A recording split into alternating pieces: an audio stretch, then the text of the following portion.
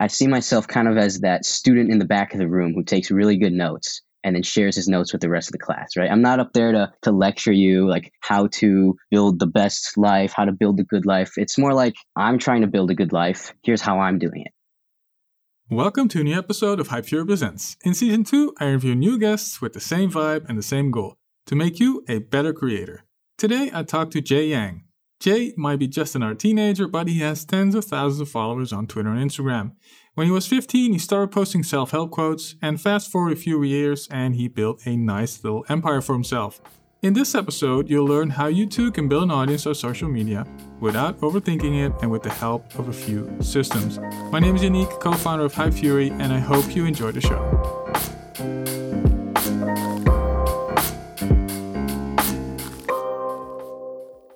Hey Jay, it's super cool to have you on the podcast. For people who don't know you, tell us a little bit about yourself. Yeah, well, hey, thanks for having me on, Yannick. A little bit about myself. I'm a 17-year-old high school student, but I also run a digital product business, and I'm a personal brand consultant. Wow, 17. Let's back up a little. When did you find out about Instagram, Twitter, not just scrolling, but also being a creator there? So it all started back 2019 when COVID hit. So, I was playing a lot of video games at that time. I'd play for hours on end. And, one moment I was just like, I probably should do something a little bit more productive with my life. So I Googled like how everyone Googles how to make money online. And one of my friends was also doing like a YouTube channel on the side. So I said, yeah, that's something I can do. So I started a music promotion channel where I would cold email like underrated artists, underground artists, and then I would like promote their songs on YouTube for them. So then they would send me the audio and then I would upload it on YouTube and try and get some views, get them some follows. You created a channel for them? You looked at like what kind of titles you should use for their songs, or how did that all go? Yeah, so the channel was called Yang Gang Beats. Yeah, so I would just take their song, their audio, upload it to YouTube, put a cover image. So I would like design a few cover images and then, just upload it. See how it went. Cool. So you were like just an aggregator of just different types of music. Right. Yeah. Nice. And what happened next? So I did that for 6 months, and honestly, like I didn't get much traction, and I was kind of bummed out. But I think like the deeper level thing is like I actually wasn't that passionate about music. Like I like music, but I'm not a huge music fan, and so I realized like long term probably wasn't the project for me. But I also discovered a guy named Simon Sinek. I don't know if you heard about him. Start with why. Yes, sir. And so then I found Instagram and I started posting like inspirational quotes, kind of like him, hence the name Jay Yang Inspires. From there, it kind of just, snowballed. Inspirational quotes. I got into self-help books. I got into like personal growth. I got into making visual designs, Instagram growth. And then I found Twitter. It just kind of all iterated and pivoted from there. Interesting. And so you were then only 15, but you were already into self-help. I think I read the book Rich Dad, Poor Dad when I was 15. I wasn't really into self-help, I think, back then. But why did you do that? Because you saw those types of inspirational quotes did well and you wanted to come up with more? How did that go? Yeah, honestly, it was kind of to document my journey. So my grandfather gave me a book, How to Win Friends and Influence People. And that was the first self-help book that I read, and it kind of took off from there. And so I was like, hey, I'm going to start doing this, personal development thing. And I'm just going to just document what I learned. So if I learn a lesson, see a quote I like, I'm just going to post that on Instagram and see how it goes. Interesting. And then this is me being Dutch, not being a dick, but just what can a 15-year-old teach a 35-year-old? Or how did you? I can imagine that a lot of people thought like, what's this 15-year-old gonna teach me? How do you think about that? I get that question a lot from other people saying like, what can you teach me? But I don't see it as what can I teach you, right? I see myself kind of as that student in the back of the room who takes really good notes and then shares his notes with the rest of the class, right? I'm not up there to lecture you like how to build the best life, how to build a good life. It's more like I'm trying to build a good life. Here's how I'm doing it, right? The saying, be the guide, not the guru. And so I see it more as, do cool stuff and invite people along the journey. So that's how I view it. Well, that's a great way, I think, to go about it. And then there's also no harm in whether you're 15 or 55 or whatever. This is just your journey, and people can take it how they want. And if they think you're full of whatever because you're only 15, then they don't need to follow you. So good move. And so you saw early traction with those quotes already on Instagram? Yeah. So there was like an app I used to so I would just put the text in and it would like create the picture and I would upload it. And yeah, I was seeing some pretty good traction. Was there a strategy behind? Did you, I don't know, look at like different types of hashtags or captions, stuff like that? Early on, the strategy was post one thing every day for 90 days and see what happens. And that's kind of how it started. There wasn't really any like, I'm going to growth hack my way to 10,000 followers. It was like, I'm going to post one thing every single day and I'm just not going to stop. I'm just going to be consistent about it. That's very good. Because a lot of people, they give up after, I don't know, a week or a couple of weeks. I gave myself, because I wanted to build my own website. It was years ago. But I wanted like some substance. If you only post like one blog post, it's nothing. So I wanted, I don't know, I think 100,000 words, and I think like 60,000, that's already a book. So I wrote 100,000 words on the blog within, I don't know, 2 weeks or 4 weeks. And then I thought, well, then I already have something, because a lot of people start with something, they do something for a couple of days, and then they just, hop on to the next thing and the next thing and the next thing. And I thought, I want to start something, but part of starting for me is already building something. I'm not going to stop starting before I finish the 100,000 words. What was your blog about? I've been doing digital marketing for 15 years, and was just that was my notebook sharing with the world about, how to rank on Google, how to create great websites that convert, stuff like that, how to build affiliate websites. So it was just, my big notebook. That's awesome, man. Yeah. Okay. And so you saw early traction with those quotes. You posted for 90 days, once a day. What happened next?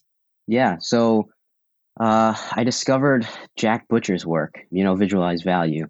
I kind of fell in love. Right? I learned about digital leverage, how you can build something once and then sell it infinitely many times. I learned like visual design. And so that's where I kind of started, like, I don't know if you've seen like my purple visuals on Instagram. And so that actually took my page off, like went really well from there. So I would take a quote that I liked and try to create a visual to conceptualize it. Cool. And then, you grow your account quite big now. It's, I don't know, like 50K? I can't remember. It was a couple of weeks ago. Yes. I think right now it's like 25K or something. 25K? Yeah, cool. 25K. And so over the last few years, you've grown that to 25K. Was there a point in time where you thought, I need to change my moves, this isn't working anymore, or you just kept posting daily and it just keep growing? Yeah, honestly, my focus kind of shifted more towards Twitter. I realized that I actually have a passion for writing more than creating the visuals. So I pivoted my focus a little bit more to Twitter. And so, yeah, most of my focus was on Twitter during that time period. And so you started both accounts at the same time? I started my Instagram account like probably 6 months before my Twitter journey. But once I discovered Twitter and that you could like write tweets, like I've never written a tweet before, like it's pretty cool. So I decided to go all in that. And you discovered Jack Butcher on Twitter or on Instagram? Both, but I think Instagram first. Interesting. And you started, I guess, with 0 followers in 2019, 2020? Right, yep. And so I had an old account. I had, I don't know, an account from 2011, 2013 with 600 followers, but, there were like high school friends and old coworkers and really, not the type of people I wanted in my audience. But how did you, build up your account? What were your first steps? Yeah, similar to posting on Instagram, I said, I'm going to post 10 tweets a day and I'm just not going to stop. And so for probably the first 3 months, I posted 10 tweets like every single day. And so I was like on Twitter like for the entire day, just any chance I got, any idea, spark, post on Twitter. And so that's kind of how I got early traction. Wow. But unlike TikTok, where there's some sort of discoverability, on Twitter, if you have no audience, you also have no impressions on your tweets. So there must have been some interaction going, or were those 10 tweets, were those primarily comments or just tweets on your own timeline? How did it go? Yeah, those were mostly tweets, but I did engage with a few people on the side, but I didn't know about this like engage with like big accounts. I didn't know about that at the time. Interesting. And so how was traction in the beginning? You also immediately saw traction? Honestly, it's like the saying, growth happens gradually and then suddenly. Yes, growth was slow in the beginning, but I just liked being able to share my thoughts online. And so I wasn't too worried about the growth initially. And then, yeah, traction started picking up. I started learning how to write a thread, and I got into copywriting, and I learned how to structure my thoughts in a persuasive manner. And so, yeah. And so if you fire 10 tweets a day, you quickly learn like what sticks and what doesn't. Was there a process behind that for you? Yeah. So at the end of each week, I would kind of go through my own tweets and take notice of what worked, what didn't work. And then I would just like reword and restructure them those tweets that did well, and I'd post them again the next week. And so it was kind of like taking the data and then just doubling down on what works. Nice. And so run us through like how you rewarded things or what kind of tweets did well. Can you give a couple of examples? Yeah. Initially, a lot of the tweets that did well were when I posted my visuals, but then also when you contrast your past self with your present self. So, like me at 15, 0 followers, 0 whatever, nothing, nothing. Then me at 16, so. So, whenever you can contrast your past self with your present self, that kind of manufactures momentum, right? It kind of shows progress. It's like, oh, he's on a journey, he's on a mission. So maybe when we click on on his profile, let me see what he's up to. And so whenever you can share tiny wins or contrast your past self to your present self, that's a super good way to manufacture momentum early on in your journey. Cool. And then you kept doing what you were doing, kept growing your account. When was there like a point in time where you thought, I need to also make some money out of this? Yeah. Honestly, I didn't start it to like make a ton of money, but I realized that I actually do have a skill that and a transformation that people desire. So my very first product was a 75-page ebook. It was called the Instagram Playbook, and it was how to grow from 0 to 10,000 followers on Instagram. And I wrote 75 pages, sent it to my little cousin, and she edited it for me. So super grateful. I launched it for $9.99, and I made like $600 from it. And I guess that's kind of like you don't need to be like a super expert to make your first dollar online. You just need to have like a tiny transformation from, you have to be where people want to be. You have to be at their point B if they're at point A. And was there a point in time where you thought, "Whoa, I've underpriced this"? No, I honestly, for 75 pages ebook, I thought it was fairly well priced. But yeah, You could probably. Are you still selling it for $9.99? no, I took it down. Not really focusing on Instagram growth right now, but What's your newest thing? yeah. So right now I sell my content system called the Content Multiplication System. It's all tweet structures, how I multiply content from Twitter to also posting on Instagram, how I write my newsletter. It's got all my systems in there. I sell that for $97. Cool. So it's a bigger number. That's good. So for people who want to launch their first product, how would what would you tell them to do? Yeah, honestly, I think the first step isn't asking yourself, what do I want to sell? It's who do I want to serve, right? Because when you kind of identify who you're talking to, then it makes it a lot easier to build that product. And so you want to be really clear on like who's my target audience, what problems do they have, and then building products to solve those problems. And so the way I did it is I did about 10 free consulting calls, how to grow on Twitter, how to build your personal brand. And I kind of just asked them a few questions, figured out what's their pains, what are their goals. And from there, I kind of built my product. And so I on that call, I also revealed some of the systems I have in Notion, how I create my content, and they were all blown away. And so I was like, this is a good signal that I have something valuable that other people would find value in. That's interesting. I see a lot of people who want to build a course take on like free or like very low priced calls, find out what people want, help them with that, take notes, and then put that into, the product you're selling. Yeah, it's super effective. Like instead of trying to guess what people want, just talk to them, right? Like just talk to your customers, talk to your audience. And I think that's the great thing about building an audience is you're attracting your customers before you have the product. And so you can build the product according to the feedback that you get from your audience. Yeah. And some people might think, you did those consulting calls for free. Are you sure that, people who would do a paid call with you are the same type of people with the same type of questions and problems? Yeah. So, I mean, I started with 10 free calls and then I slowly like increased the price as I was building the product and I got the same feedback. I sent you my content multiplication system, got great feedback from you. And so I was like, this is something that I think people will find value in. And so I decided to launch. Cool. And so how long ago did you launch that? A couple of months? Yeah, it's been a couple months. I took a few month break to focus on school and my studies for final exams. And so now I'm back planning out the next few months. Cool. And how did you do the launch? Yeah, so what I did is I did some pre-hype stuff like, hey, I got something going on. I took a poll in my newsletter. Would my product be something that interests you? And then what I did that I haven't seen anywhere else is I wrote a thread about how I was building my course. So I said, all right, I'm going to build a course in public. Here's how I'm going to do it. And I just kept adding on to the thread. All right, step 1, got to, make this system universal for everybody else. All right, step 2, got to validate it. Step 3, send it to a few of my friends to get some feedback. Step 4, start planning out the promotions. And so that thread itself, I think, drove a lot of interest in my product. And then so when it was time to launched it at first to my newsletter and then on Twitter and then a little bit on Instagram. And so that's kind of how I did it. Cool. And was there a link to like sign up to a waiting list in the thread or how did that go? Yeah, so I didn't collect any signups during the thread, but I just said, hey, like bookmark this thread. By the end of this thread, there'll be the link. And so they kind of just followed the journey with me as I went about building the course. Cool. Do you remember how much engagement that thread got? Not off the top of the head, I can't remember.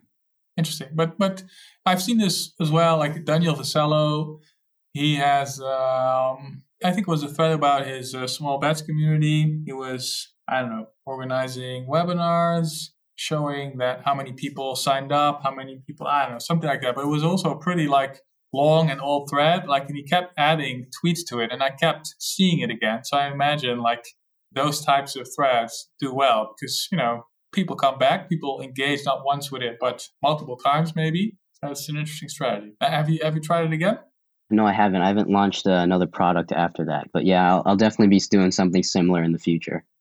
And during the building of the course, what kind of things did you see worked? So you did the thread. Were there any other things that saw like massive spikes in your sales or people said, hey, this is interesting. I want to know more? Yeah. One thing I found that was really interesting, I believe I got this from Steph Smith. So it's like a tiered discount pricing. So the first 10 people get a 30% discount, next 10 people get 20% discount, next 10, and then rest is full price. And so I launched that to my newsletter and people ate it up. It was really good and really valuable. It incentivized people to sign up early. And so I think that's a quick thing, right? It's a digital product, right? There's no real scarcity or urgency. And so that's, I think, how you can do that also rewards first people. Too many people who say, my course is worth $9.97. I'm now giving it away for free, or it's now $49. So yeah, this is probably a much better way to do it. How did you get your first newsletter subscribers? And when did you think about, hey, I need to launch my own newsletter? Yeah, I started my newsletter pretty early on in my Twitter journey too. And I just put the link in my bio. I didn't plug it under any tweets. And that served as another way to document my journey. So I think it initially started 3 lessons, 2 quotes, and 1 story. And so it would just be 3 lessons, anything I learned, 2 quotes, because I'm a quotes nerd and I just love collecting quotes, and then 1 story from my personal life. And so that was actually the first time that I started practicing some long form writing and learning how to structure a newsletter that flows so people keep reading throughout it. Interesting. James Clear has the same 3-2-1. I don't know if that's where you got your inspiration from. I know we also have in our growth notes, we also have a 3-2-1 structure in it. Yeah. What I would recommend to a lot of people is start a lean, small newsletter. So don't write a full blog post in your newsletter, because initially it's all about building the writing habit, posting consistently, finding a format that you can stick with for 6 months to longer. And so at first you just, had a link in your bio to your newsletter. How did you start promoting your newsletter? Yeah. So After watching the Hype Fury episode with Justin Welsh, I learned about plugging your newsletter under your threads and tweets. So I started doing some pre-tweets. So like, tomorrow, this many people learn XYZ, sign up below for free. And then post-tweet, yesterday, this many people learned XYZ. If you missed it, grab it here.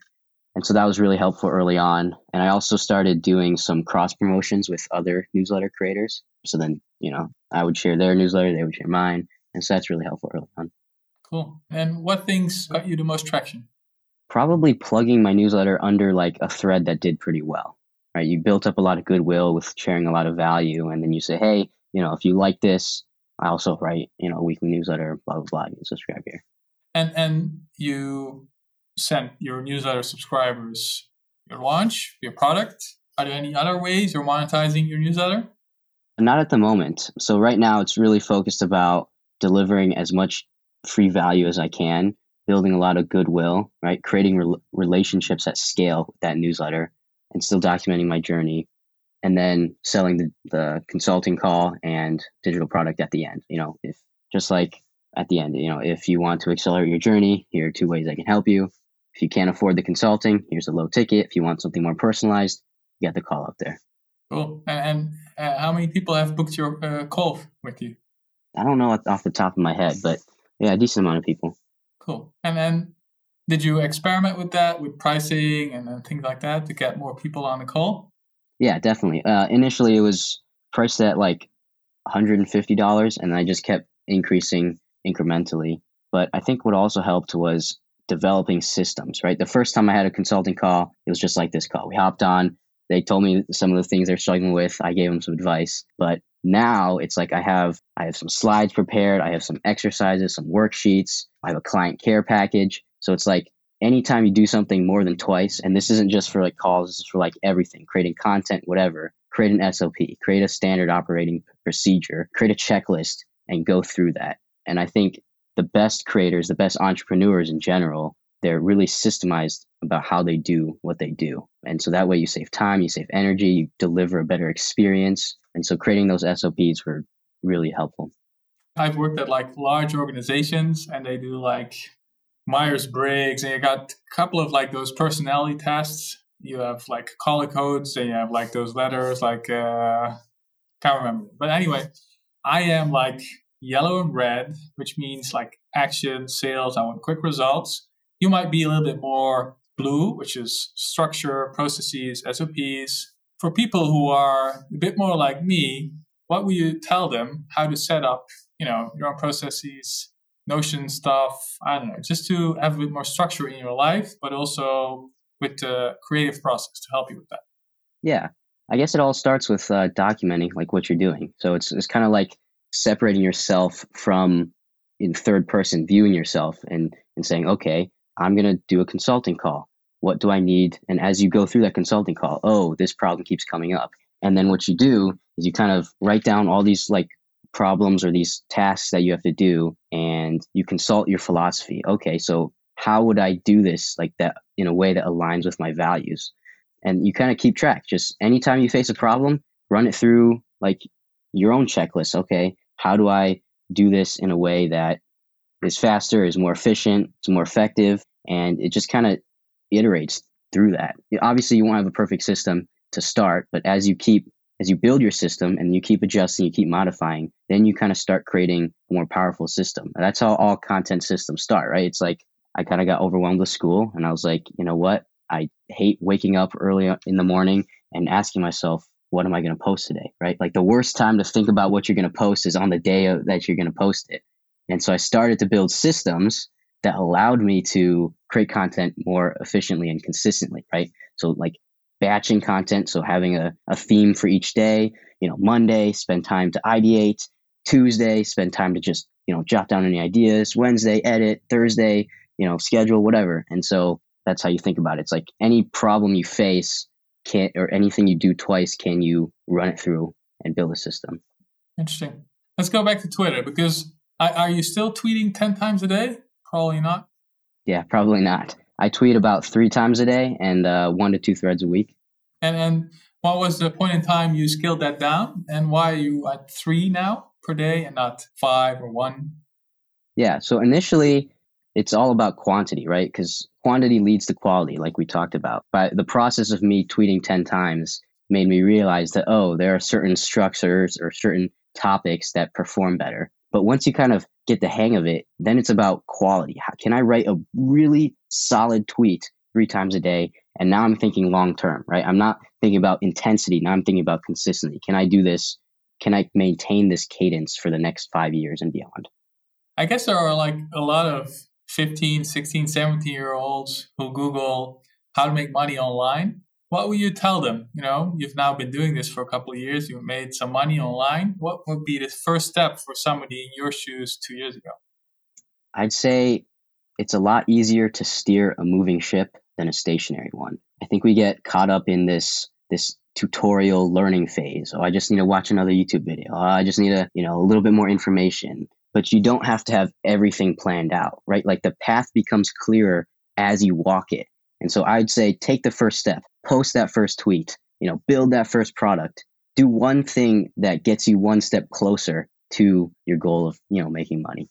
And what platform would you tell people to go on, or how would you take everything into consideration to choose one or more? Yeah, that's a good question. I mean, there's no wrong answer. I would say it depends on what your strengths are and what your interests are. Like for me, I prefer writing, and I enjoy getting home on the weekend and writing. But if you enjoy talking like this, and maybe YouTube or TikTok or podcast is a better option for you. But I will say that Twitter is a great way to test ideas. It's like an idea playground, right? There's no penalty for tweeting 10 times a day. So I personally use Twitter as kind of like a testing ground. I'll tweet something to validate the idea. And if it performs well, if people like it, people find it valuable, then that's when you can expand it to a thread, expand it to a newsletter, turn into a carousel on Instagram. So I see Twitter as like the hub of where the idea starts. No, that's an interesting one. I had a call with John Brosio last week, probably going to air, I don't know, within the next 4 weeks or so. And he actually has like a similar system to what you're saying. He tweets things, he gets feedback, literally within the hour or within the day. And then the best tweets, he takes them to Medium or, other platforms. And so it's because you get feedback so quickly on Twitter, you can then, create other types of content based on that short thing, like that single tweet could become a thread, could become a post, could become something on Medium. So it's interesting line of thought. And then, do you see it as like a good thing or bad thing? What Elon has been doing to Twitter? Is there any danger you think to people just getting started, or would you say just go for it? Yeah, look, platforms are always going to change. I think it was inevitable that something would happen to Twitter, some kind of change.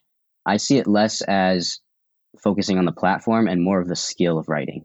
Because if you can learn how to articulate a thought in 280 characters, right, into like a micro expression, that skill is transferable to any other platform. You can take that to Instagram, you can take that to LinkedIn. It's not about the audience itself that you build on Twitter, it's the skill, right? When you become a person that knows how to communicate well, knows how to attract an audience, knows how to write persuasively, you can take that to any platform. So I'd focus more on which platform will allow me to build the skill that is transferable to any other platform instead of which platform should I choose. I haven't met a lot of young people, 15-year-olds, who enjoy writing, because most people, I associated that as well with school, and school, that wasn't my favorite thing to do back, that was over 20 years ago. But, for somebody your age and for a lot of your peers, how can you give them a little push to say, well, this is really interesting for you, for your career, for, being able to build freedom for yourself? How can you give people a little bit of a nudge to start writing and learn about it? That's a good question. I'd say it isn't about pushing them towards writing. It's about pushing them towards what they enjoy, right? It's all about playing games where you have a natural advantage, right? Writing naturally gives me energy. So I feel confident doing that for the next 10 years and beyond, right? So it's about finding the thing that you are a little bit naturally more gifted than other people, that gives you energy, that you feel you could do forever. And I think that starts with, I call this the hourglass method: experiment, obsess, and then diversify.